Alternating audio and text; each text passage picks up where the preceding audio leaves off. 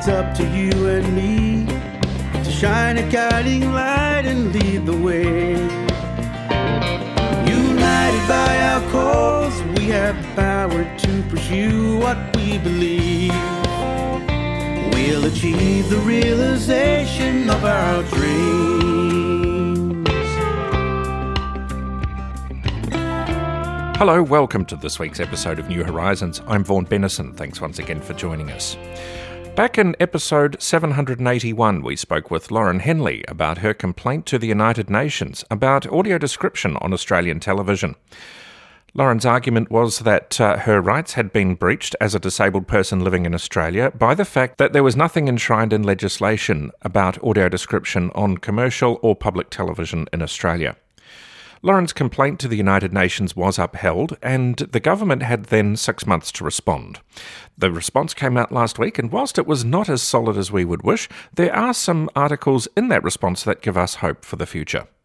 Lauren joins us not only to talk about her complaint, but to talk about the response and what we as interested people can do to further the cause for audio description in Australia.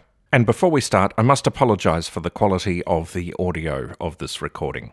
Lauren, thanks once again for joining us.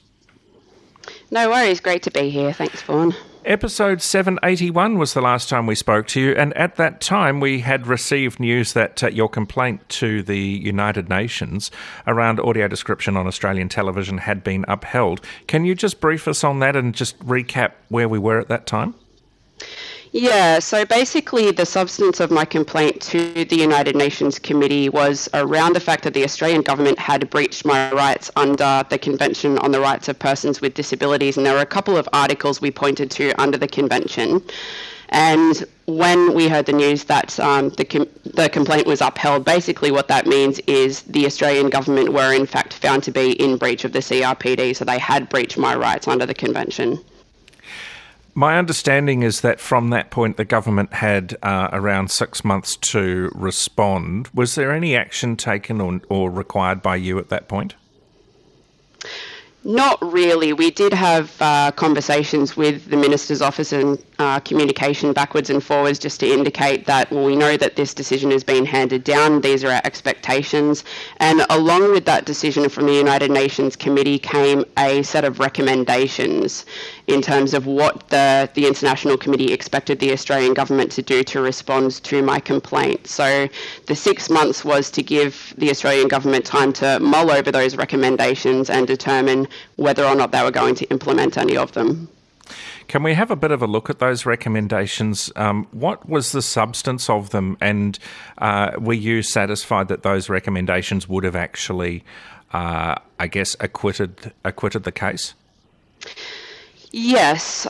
Look, I'm a little rusty on the details because I haven't read it for a while now, but I think the main recommendation that really is the crux of this issue is around the fact that governments are required to make amendments to legislation and policy where needed to uphold people's rights under the convention.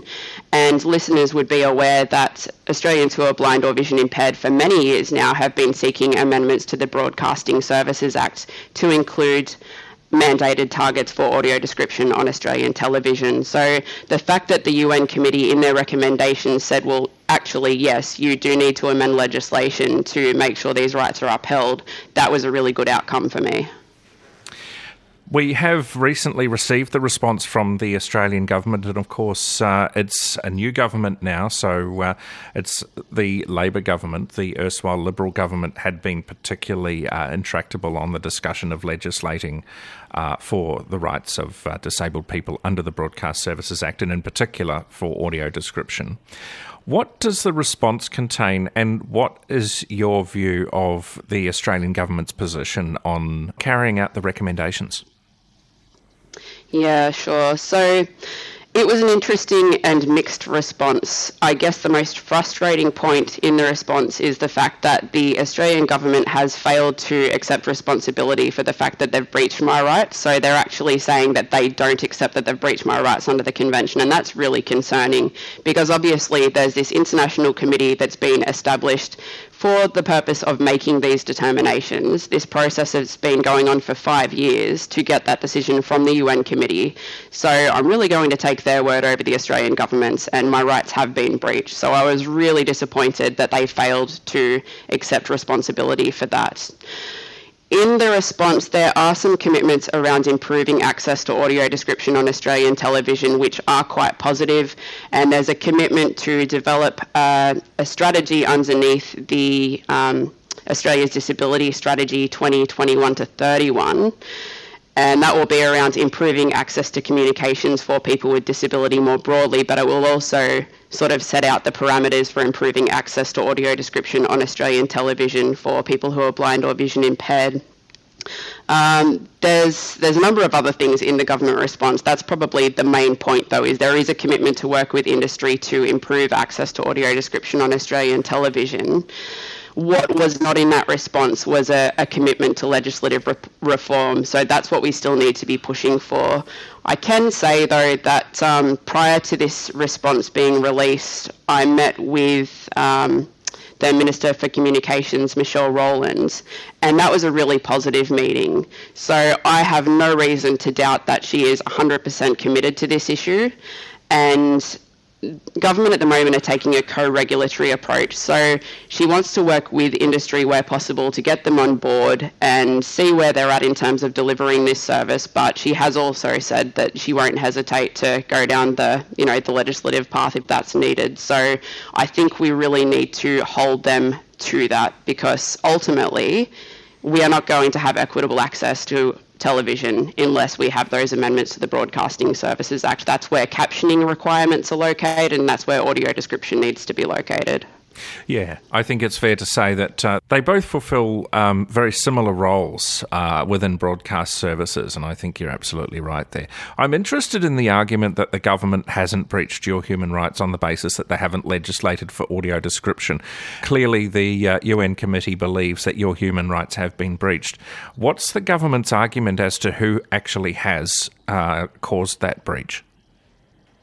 Well, they fail to accept that my rights have been breached at all, which is the disappointing thing.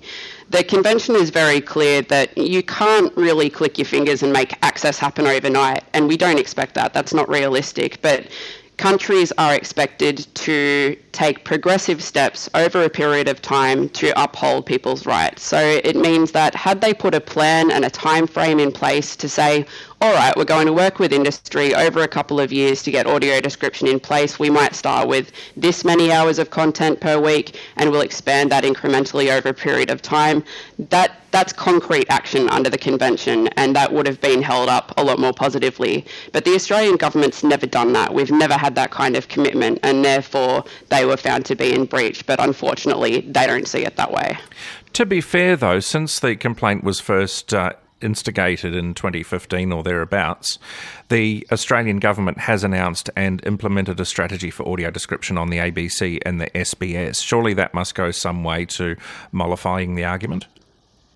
Yeah, and it's an interesting point, because when this was still being deliberated by the committee, at the time the Australian government made that announcement, they put forward some additional communication to the committee to say, well, we've done this, does that now satisfy our requirements?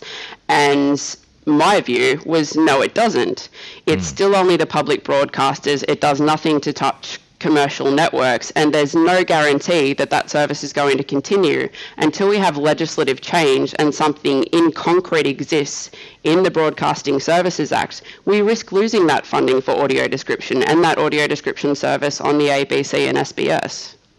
And I guess that's what it comes down to, isn't it? Is it's all a goodwill gesture at the moment on the part of the Australian government. There's no goodwill gesture being seen by the commercial providers or any expectations by advertisers who advertise on these commercial networks or anything like that. And, until we see legislative reform, which is what is enshrined in the UN CRPD, as you say, that states parties are required to make legislative and regulatory changes to improve human rights for disabled people in their jurisdictions, we won't see sufficient improvement. Correct. What are the next steps, do you think, from here? Where do we need to go, and where is the best place to put our advocacy?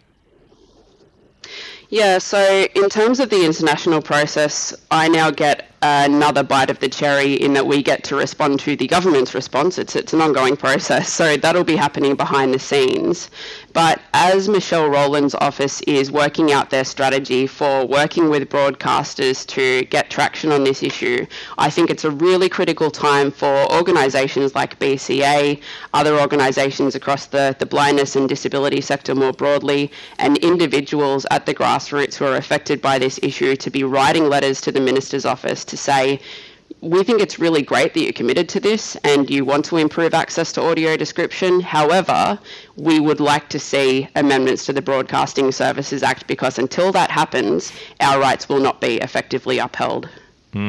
Absolutely right. What can we do as members? What are the next steps for us? Yeah, look, I think just putting in calls to Michelle Rowland's office, if you go and talk to your local MP and let them know about the issue and ask them to raise it with Michelle Rowland's office on your behalf, any of those steps would be really, really helpful, because we need to put the pressure on now. Now is the time to be using our voice where we can. What it did highlight to me from an advocacy perspective was the importance of working with the opposition, because we got lucky that Labor are in at the moment. If this was still a Liberal government, we would have got nothing. But BCA has worked with Michelle Rowland's office over a number of years when she was the shadow minister, and it just so happened that when we had that meeting with her, she was like, no, I've been following this for years, I'm very supportive, I've always been supportive of this. She knew about it, so we weren't starting from ground zero, because she'd already been briefed, she understood the issue, she understood why it was a human rights issue, and it was a lot easier. I think that's a really important point, isn't it? The opposition, even when they're in opposition, they do still have power, and it might not be power to effect change immediately, although they can lobby the government from the opposition perspective. But if they get into power at the next election, they can be in a real position to make strong and effective change. So you're absolutely right. It's worth working with both sides of Parliament to make sure that that people are aware of what's happening and what is required. Yeah, that's right. Lauren, once again, all power to you for seeing this through, and congratulations on the result. We are seeing some change and we are seeing some improvement, but as you say, we've got a long way to go. But once again, thanks for joining us on the program. Not a problem. Thanks, Vaughan. Lauren Henley there, and I would encourage you to get in touch with your local MP or directly in touch with the Office of the Minister for Communications, Michelle Rowlands, if you'd like to put your weight behind the advocacy campaign there. If you've got any ideas for New Horizons, get in touch, new.horizons@bca.org.au, new.horizons@bca.org.au. If you'd like to get in touch with Blind Citizens Australia, the email address is bca@bca.org.au, bca@bca.org.au. Or you can contact 1800 033 660, 1800 033 660. I'm Vaughan Bennison. Do take care. I'll talk to you again next week. We'll achieve the realization of our dreams. Of our dreams.